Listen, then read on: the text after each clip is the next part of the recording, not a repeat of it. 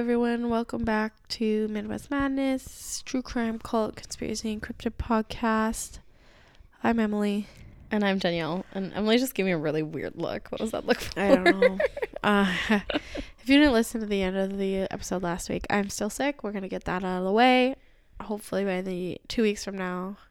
Next time we record. Yeah, I'll feel better. I would be just astounded. I think it's because, like, you're finally getting around people again. I feel like my immune system is just shit. Well, and, like, you don't have to wear a mask anymore. Yeah. And no one else is wearing yeah. them. And I work with disgusting, germy little children, so yeah. I'm around germs all the time anyways. Because, I mean, I had a cold, like, a month and a half ago, and my cough never really went away. And I'm already sick again. Yeah. So it's bullshit. But it is. I feel terrible. It is what it is. Gotta do what you gotta do. Yep. So, here we are. And luckily, this one you can just drink your tea with a reckless abandon because I'm doing most of the talking. It's all gone. Oh. Yeah. Did you want to make more before? No. Okay. I suppose it's a little too late now. Yeah. We've already started. It's already 7 o'clock, so I can't drink too many more liquids. I'll be peeing all night. That is probably more information than anybody needed, but thank you so much. I have a tiny bladder. What can I say? All right. So if you listened to last week's episode, you know that my story is in the 1930s. Uh-huh. And it is the story of John Dillinger. Oh, I did actually see this one. But I thought we already did it. So I was like, we did Jesse James. I did a mini on Jesse James. I thought we did like another we did a couple gangs. Yeah, Midwest Bank Bandits, but they were from like the 70s, I think. Well, I did see this, but I didn't do it. So John Dillinger. Wait, where did you see it? What? I'm so confused. I looked up crimes in South Dakota. Oh, did you? And yeah, John Dillinger. He does pop came over there. Up because I was like, I wanted to try to find a story that was there, but yeah. So we're gonna start our story in 1903. John Dillinger was born on June 22nd in Indianapolis, Indiana. In his teen years, he was often in trouble, mostly for fighting and petty theft. His mom died when he was really young. I think he was like 4. And then his dad remarried and he like hated his stepmom, which is such a trope. But yeah, just really hated his stepmom. And then the family ended up moving outside of the city to a town called Mooresville, Indiana, because his dad was trying to keep John from his life of crime. Unfortunately, this did not have the desired effect, and John was arrested for auto theft less than a year after his family moved. How old was he, do you know? I want to say like 14. Oh, wow. 13, young. 14. Yeah. I have to sneeze. In 1923, John enlisted in the U.S. Navy, but he deserted a few months later when his ship was docked in Boston, which led him to being dishonorably discharged. In 1924, John moved back to Mooresville, where he met and married Beryl Ethel Huvius. Beryl. Beryl. So like Meryl, but with a B instead. What? She went by Ethel, which is not a shock. Yeah, right? Her parents must not have liked her. Well, I always think that too when people have really bad names. I'm like, yikes. I can't really talk about my name's Emily, and literally 1.5 million people are named Emily, so. But it's not Beryl, so. I'd almost rather have Beryl sometimes. At least I'd be unique. Oh boy. So, when John couldn't find a job, he started to plan his first ever robbery with a friend of his named Ed Singleton. And Ed was already an ex-convict. So they decide to rob a local grocery store. And they get away with a grand total of $50. Back then. Uh-huh. Which would you like to try and guess how much that was in today's money? What year again? 1924. $400. $829.58. Okay. Well, I was low. Yeah, a little bit.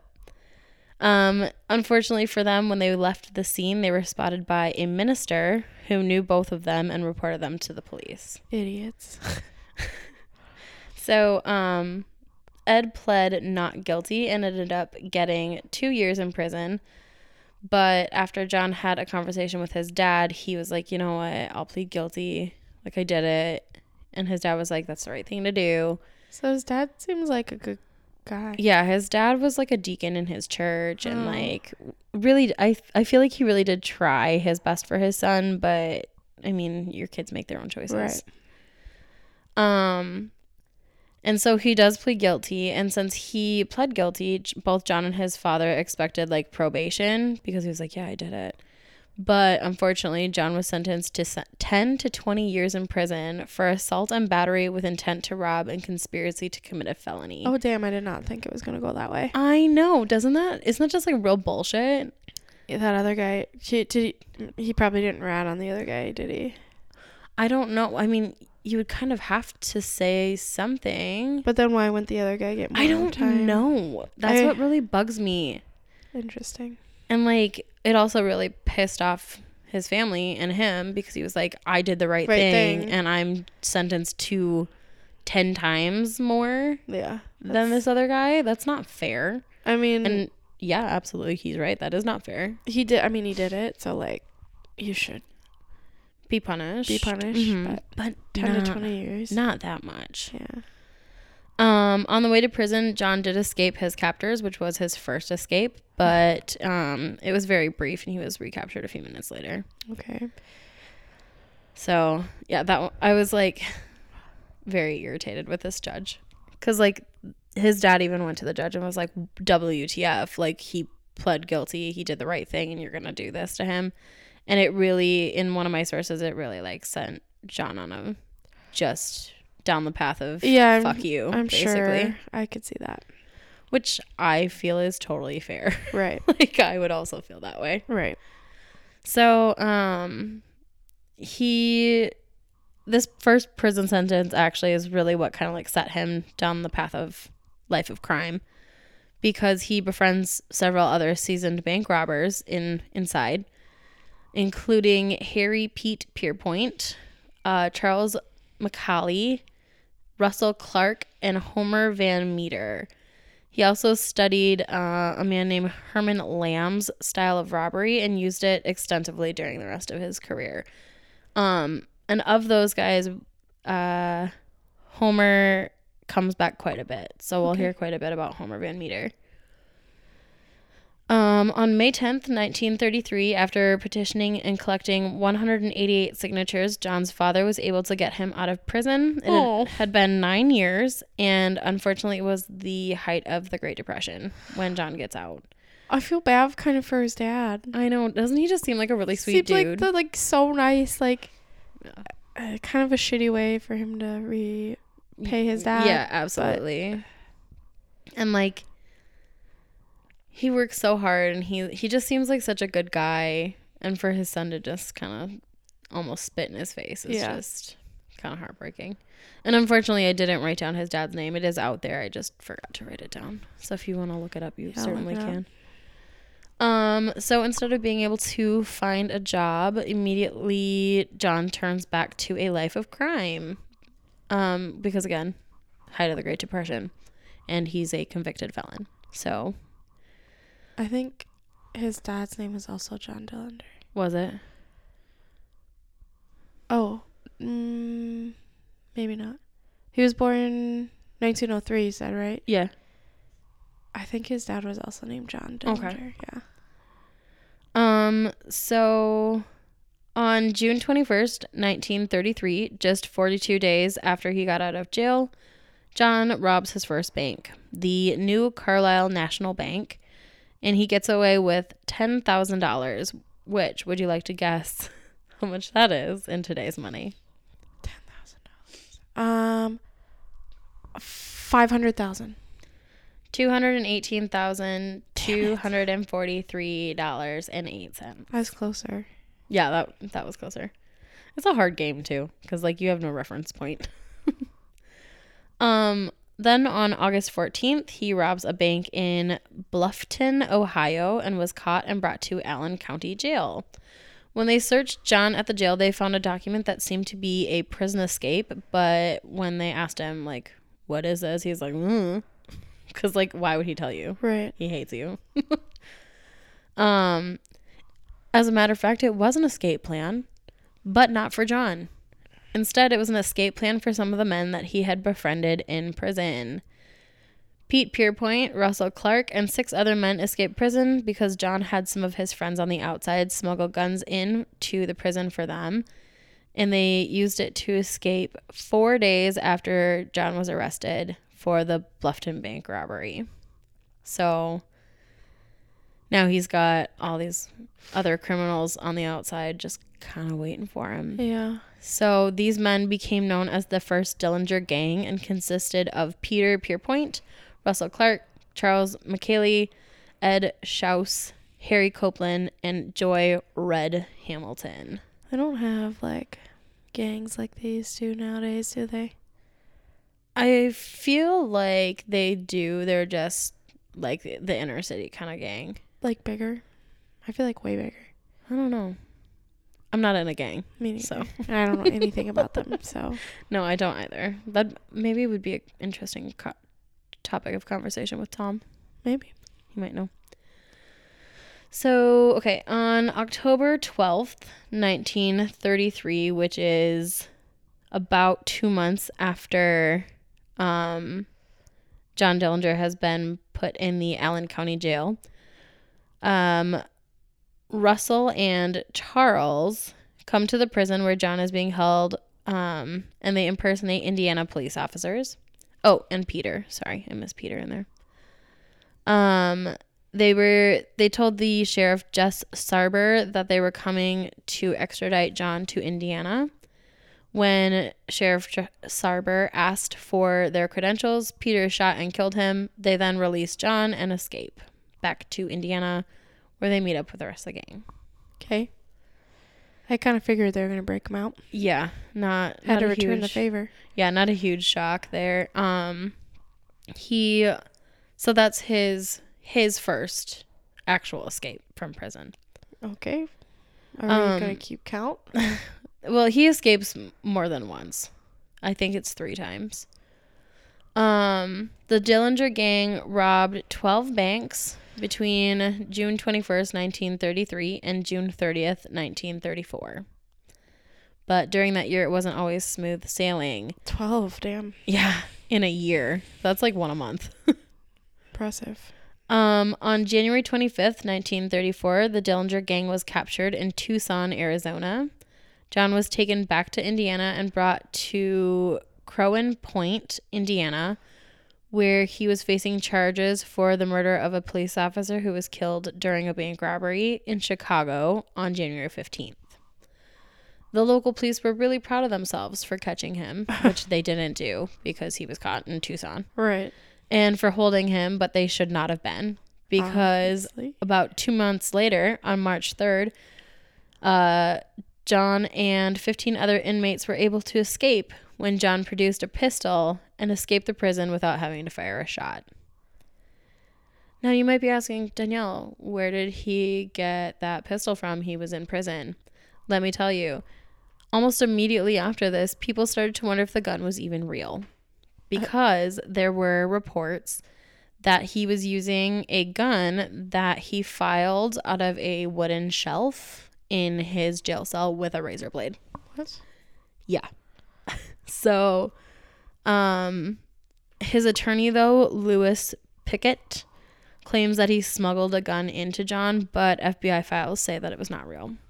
Interesting. So, and like, if you were one of the officers or whatever, or like prison guards at that jail, and the notorious John Dillinger escaped without having to fire a shot, do you think you'd be like, oh yeah, no, it was a fake gun, we were wrong? Or do you be like, no, it was absolutely a real gun? I'd say it'd be real. Yeah, me too, because I wouldn't, even if I didn't really think it was, I wouldn't want to like admit that I just like let him walk out with a piece of wood. Right.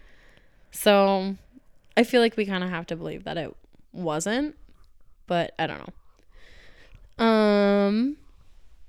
John was then indicted by a grand jury in the Bureau of Investigation, which I'm going to call the BOI, which is my favorite thing ever, and is a precursor to the FBI, Right. being run by J. Edgar Hoover, organized a nationwide manhunt for John Dillinger. So at this point, John Dillinger and his wife have divorced. Beryl. Yes, Ethel. Oh, sorry. But yes. And he was now dating a woman named Billy, which I think is such a cute name for a girl. Must be real hard to date a bank robber. It'd be exhausting and Probably very never stressful. see him. So Billy she was arrested eventually and later told people that For I want to say aiding and abetting. okay, But that would make sense. I can't remember for sure. And then they like wanted her to tell them where John was and she refused. So Ride or die. yeah. She claimed that John met up with her after he escaped the prison, for the second prison. And they went to the Twin Cities area, staying at the Santa Monica Apartments in Minneapolis, Minnesota. Huh. While in Minneapolis, John met up with John Red Hamilton, and they rounded up a new gang. The gang consisted of Babyface Nelson. They had the coolest names. I know, right? Homer Van Meter, who remembers from the very first little posse he had in prison. Tommy Carroll and Eddie Green. So this is the second Dillinger gang. And they then rob a bank in Sioux Falls, South Dakota. A week later, they go to our favorite recurring city, Mason City, Iowa. Jeez. And rob the First National Bank there. Now we're good. So then... we had a little snafu. Okay, go. We were trying to make it look like we didn't, but we did, so. Whoops. So on March 20th, which is record date, in 1934, John and Billy moved into the Lincoln Court Apartments in St. Paul, Minneapolis, using the names of Mr. and Mrs. Carl T. Hellman. And this is hilarious to me. They chose the last name of Hellman. Oh, Like, why would funny. you do something a little less obvious, you guys? They must have liked the Twin Cities. Well, at this point, the Twin Cities was kind of like a haven for criminals, as you might remember, from the Stillwater ghost thing we did. Yeah. She like talked about how like there are a lot of gangsters and stuff in the areas, and Yeah. so at this point, it was not a safe place to be. Right. So, unfortunately for the pair, the fake name did not fool Daisy Coffey, their landlady. And Smart lady. I know, right? What a badass. On March 30th, so 10 days later, she went to the BOI St. Paul field office and told them about the couple and their new Hudson sedan. The BOI started watching. I just want to leave it like, the boy. Did she know who they were, or was she just like, I'm suspicious of you? I think she knew who they were. Okay. Because at this point, there's a nationwide manhunt for John Dillinger. So his picture is probably out there. Yeah, and Okay. so I think she probably knew. Okay. Smart of her to just like on the slide, just be like, hey. Yeah, right? Ballsy lady, I'll tell you what. So the BOI starts watching the apartment building that night, and the next morning, Agent Knowles and Agent Coulter took action. So I want to warn you, there's a part in here that's coming up that's going to get kind of confusing. So please let me know if you need clarification. Okay. Because there's a bit of a gunfight. Okay. So, on that next morning, so March 31st, Agent Knowles circles the block looking for the Dillingers' new car. And I'm just going to call them the Dillingers because That's like fine. they were common life husband wife. Yeah. So, but he couldn't find anything. So he parked on Lincoln Avenue near Lexington and remained in the car while watching Agent Coulter and St. Paul Police Detective Henry Cummings enter the building. Can I time out real quick? Yes. Did you look up these streets? I was going to, but then I just figured I would do it and post them later. Okay. I was just curious if they're still the same So, street names. These buildings aren't standing anymore. There's only one I think that's still standing. Okay. And I don't actually name that because I was like, this is getting kind of long. So, Unpause. Keep yeah, going. sorry. So, okay. Enters the building. Yes. While they are inside, Homer Van Meter, that old friend, pulls up and parks on the north side of the building. He is in like a green Ford, I think. And he's part of the gang. yes. Okay. So, before Homer gets up to the apartment, Detective Cummings and Agent Coulter go up to John and Billy's apartment door and they knock. Billy answers the door, opening it only about 2 or 3 inches. She informs them that she's not dressed and asks them to come back later.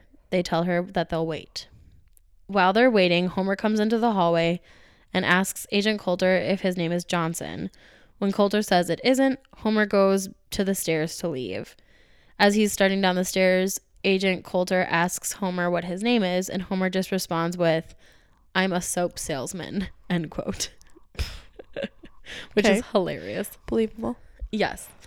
And then Coulter asks where Homer's samples are, and Homer says that they're in his car. They then ask for his ID, which he says he doesn't have. And then he kind of like continues down the stairs. Agent Coulter waits about 30 seconds before following Homer down the stairs. When he reaches the ground floor, Homer opens fire on him. Coulter runs outside with Homer chasing him, but instead of following the agent outside, Homer runs back inside. Uh-oh. Okay, so right now we have our 2 BOI agents outside the building, 1 detective inside the building. John Dillinger and Billy are in their apartment, and Homer is on the first floor of the building. Okay. Okay. So there's one sitting in a car outside and one that just ran outside from the inside. Yes. Okay. So at that point, Agent Knowles points out the Ford that Homer had pulled up in, and Coulter shoots out one of the tires to disable it, and then waits with the car while Knowles runs to the corner drugstore for a phone to call the BOI. Oh, jeez. So he calls the St. Paul office, but can't get through because both of the lines were busy. Oh, God. Can you imagine like how much this would have changed if he'd been able to get it through to the... Well, I don't know what happens, so... Like... I'm sure, yeah. How different things could have been. Homer was able to escape by hopping onto a passing coal truck. What? Yeah, so like there's like a truck that was just like driving through the area, and he just like hopped on and like hit himself. Okay. Because they use like coal for furnaces and stuff. So I'm assuming he ran back inside, but he didn't do anything back inside. He just ran back outside and got on a coal truck and ran away. It sounds like he was like, okay, well, there's this guy is here, so like there was 2 guys upstairs and there's probably another guy outside, and I don't have the manpower or the firepower to get past 2 of them, so I'm gonna run back inside where I know what's safe for right now, and then come up with a plan. Yeah, okay. That's kind of what it feels like to me. Okay, so Billy and John were still in the apartment while the little firefight was going on downstairs. And when the 2 hear Homer start shooting, John opens fire on the door of the apartment with a Thompson submachine gun. Detective Cummings dives out of the way, and when John comes into the hallway, he continues to fire off another round of shots. That Detective Cummings returns with his revolver, but he quickly runs out of ammunition. I think he had like 8 shots. Oh, God.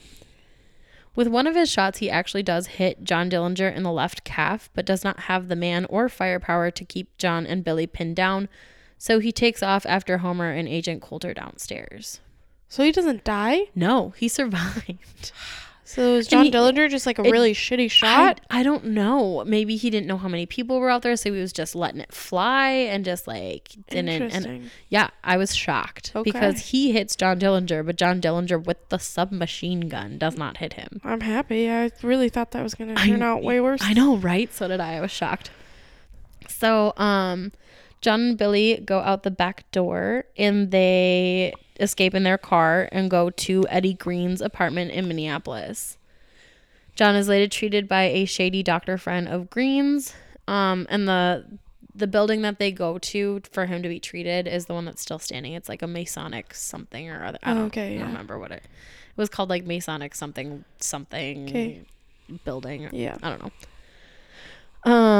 And then while John is actually being treated by this doctor, he has to stay at the place that he's at for like 4 days. And Eddie goes to visit him one day and then is killed on his way home by St. Paul's BOI agents. So One down. yeah, another one gone.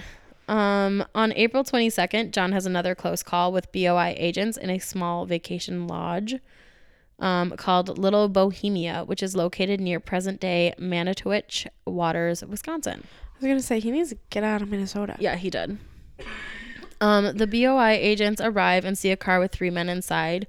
When the car starts to drive off, agents demand for them to stop. When they don't, the agents open fire. It is unclear who was in that car. If they were part of John's crew, if they were just other guests. Unfortunately, the driver was killed in that incident, but I don't know who the driver was. My thoughts are, if we don't know who it was, probably not a gangster. That was my feeling too. And then Dillinger was not in the car. He and members of his gang opened fire from an upstairs window in the resort. While agents are taking cover, Dillinger and his men go out through another back door and escape. These poor people at this place are probably just enjoying their little vacation. Right? All of a sudden, pop, pop, pop. They're like, oh shit. Yeah. Yeah. So Billy and John then go back to Mooresville, which is where his dad still lives, with his stepmom and half brother named like Hubert, I think. Some stuff happened there, but it wasn't really like super exciting or like, and this was getting long, so I just kind of was like, you know what, they go back home, they visit family. But this is when Billy and John get separated. Oh. So basically what happened, from what I remember from the research, was he was going to meet some contacts and the FBI or the BOI knew he was there. And so she like went in first to like make sure it was all clear, and he like stayed in the car like 4 blocks down, and she was going to come back and get him, and they arrested her instead. And then they were like, where is he? And she's like, okay.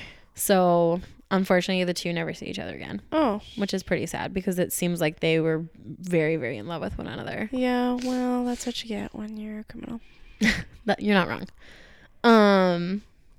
So then in late May of 1934, both John Dillinger and Homer Van whatever both get some really like shady plastic surgery done in some random house by some shady doctors. So it changes like appearance? But it's weird because they don't like completely change their appearances. It's more like almost cosmetic. So from the list that I found, it said that it was for John, it was mostly removing some moles from his face, filling in a scar on his nose, and then removing some dimples and changing the shape of his mouth.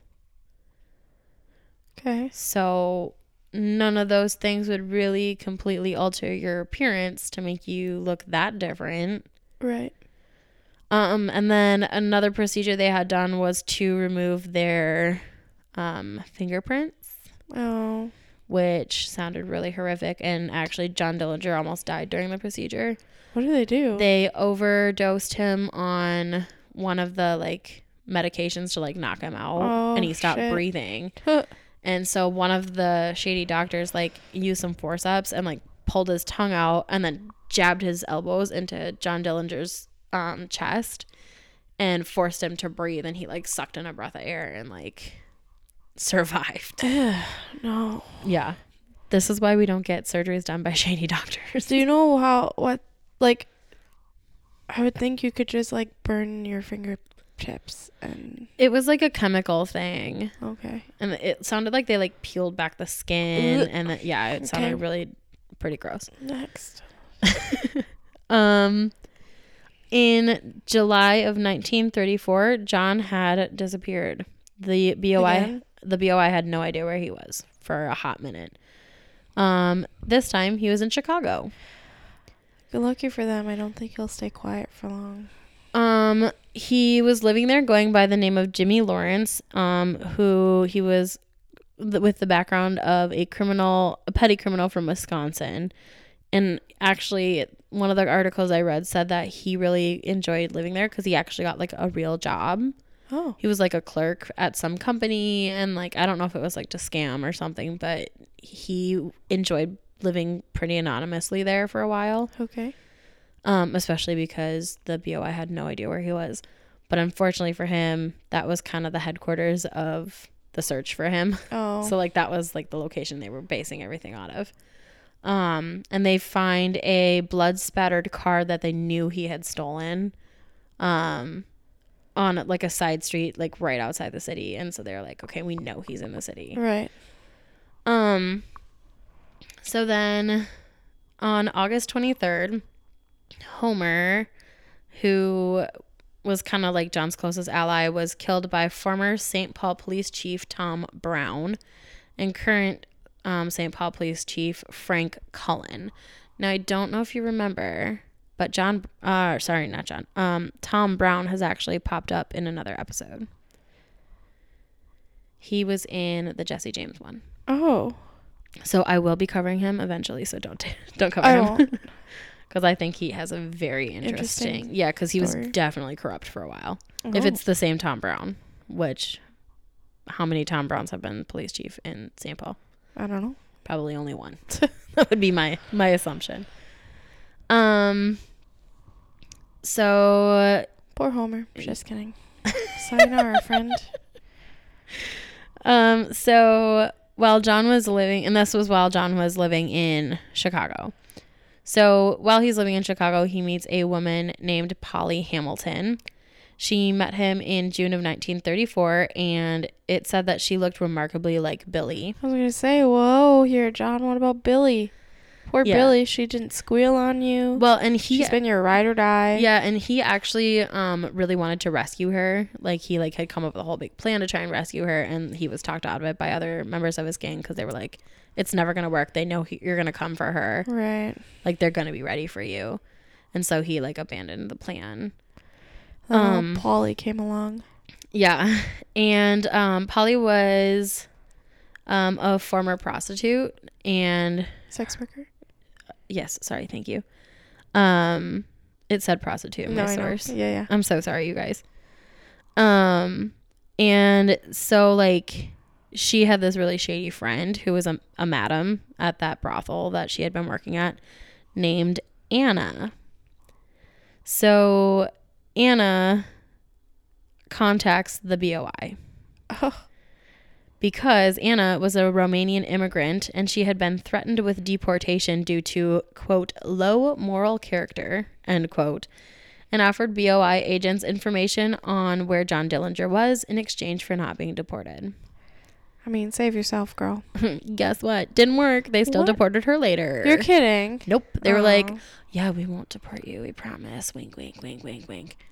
And then, like, 3 years later, they deported her back to Romania. Boo. Well, that's what you get for being a betrayer, I guess.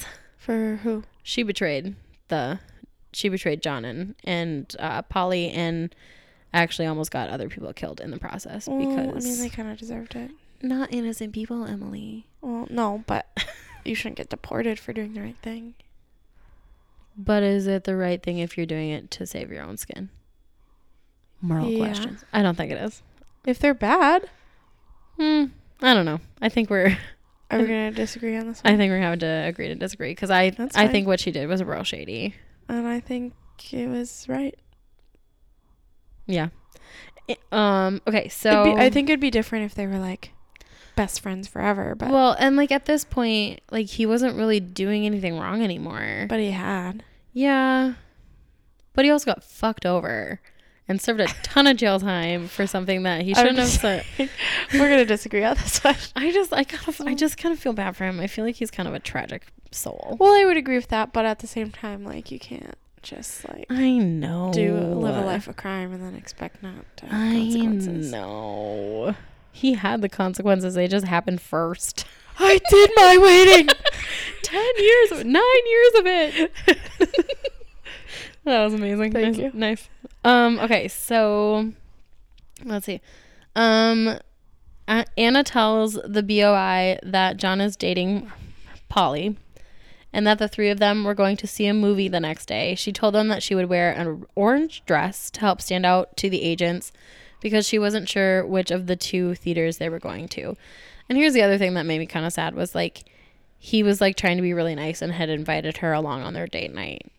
And he was like, hey, you want to come with us? And she was like, oh, sure. Oh, I'm going to make fried chicken. And then like, oh, I don't have any butter. I'll be right back. And then she runs down to the store, calls the BOI, gets the butter, and then comes back. And I was like, shady lady. You do what you gotta do, Anna. So a team of BOI agents went to each of the two theaters because, again, they didn't know which one I was going to be at. And they were like, damn it, we are not losing him again. But when they came out, John Dillinger made the lookout. So he like saw the agent and was like, he's a fucking agent. And so he tries to run away. And as he's running, he tries to pull his gun out of his like jacket pocket, like it's like inside the jacket. Yeah. Like I'm making a lot of his hand motions. Inside pocket? Yeah, I'm making a lot of hand motions. That doesn't help you guys at all. Right. And so he runs into a nearby alley, which the BOI has already blocked off. Three agents, Charles Hurt, that was one of these is not a Charles. I messed up. So 3 agents, Hurt, Winstead, and Hollis, follow him into the alleyway and they shoot John 4 times. 2 bullets graze him. 1 caused a superficial wound on his right side, and the fatal bullet entered through the back of his neck, severed his spinal cord, went through his brain, and exited just under his right eye. Ugh. Yeah. You're welcome. I read it, so you had to hear it. John Dillinger was pronounced dead at the hospital because they did call an ambulance for him because they were like, well, we don't know if he's going to survive or not because he lived for a little bit. And he was pronounced dead on July 22nd, 1934, around 10:40 p.m. People were literally dipping cloth from like their handkerchiefs and skirts and newspapers into his blood as souvenirs. Oh, that's fucked. Yeah, isn't that gross? 4 death masks were made of his face, and his body was available for public display with an approximated 1,500 people coming to view the body. I don't understand people's fascination with like that kind of thing back in the day. Yeah, I don't get it either. And like public executions and like, yeah, I'm like, ooh, weird. No, thank you. Yeah. You know what a death mask is, right? No. Okay, so a death mask is basically like a plaster mask that they would make after you died. So it was like an impression of your face. Right. Just cause. Okay. And like he was like one of the most notorious criminals. I think he was literally public enemy number 1 for a really long time.